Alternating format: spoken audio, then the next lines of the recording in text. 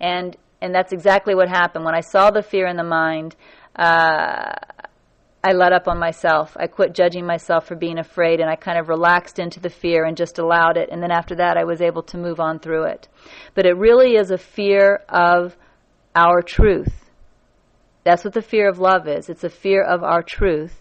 It's a fear of what we really are, because there's a fear that we will misuse it to devour ourself. Can you go step by step the process of seeing the fear and what to do with it?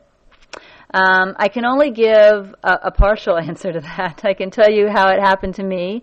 I think the real answer is that it happened to me through my willingness. I mean, that's the only real answer. It wasn't super conscious willingness, like I did not say to the Holy Spirit, please show me the worst fears in my mind. I never prayed that prayer.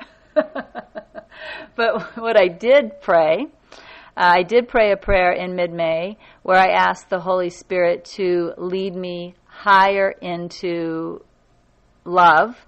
And I believe it was that prayer that led me to see these obstacles in my mind and several other things that are manifested from those obstacles. Okay, let me see what you're saying, Creator's Gift. Can you go step by step the process of seeing the fear and what to do with it once you identify a fear? Yeah, I can do that. First of all, let me give you a sentence that the Holy Spirit gave me a long time ago, which has always been very, very helpful to me. All right? The Holy Spirit told me that patience is a symbol of love in what seems to be a world of time. And I'll say that again. Patience is a symbol of love in what seems to be a world of time. So what the Holy Spirit is saying is that patience is love. In this experience that we're having, patience is love. And that sentence has been extremely helpful to me, for example, when I'm looking at fear. So one of the first things I do is I remember that sentence. And the first thing I choose to do is to be patient. And somehow when I choose to be patient with fear, it takes away being afraid of the fear. You can actually experience fear without being afraid of it. When fear is really a bad experience is when you're afraid of the fear. And that can snowball and it can become a horrible experience. But when you're able to experience fear with patience, it's a completely different experience. So the first thing I would do is choose to be patient with the fear, choose to rest in trust through the fear, and choose not to try to escape the fear. Because if you're trying to escape the fear, then what's happening is you're fearing the fear. So I also think of fear sometimes as like a carnival ride.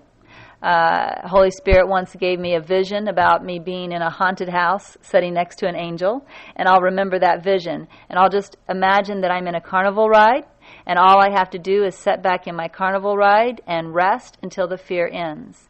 And then, yes, I trust Holy Spirit. But I often, when I'm in the fear, I often cannot hear Holy Spirit. It doesn't really seem to matter how much I invite Holy Spirit. When I'm really in the fear, I can't hear Holy Spirit in the way I traditionally do. But what I can often do is still feel Holy Spirit in the heart. Even though I feel fear, I can still feel Holy Spirit in the heart. And then also what I'll find is Holy Spirit will show me things about my fear in a way where I'll suddenly have realizations, like I did with the realization that what's really going on here is this is self-fearing self. That came to me in a way that was Holy Spirit. It was kind of enlightening to see the fear. But I think that's it, Cliff. There's nothing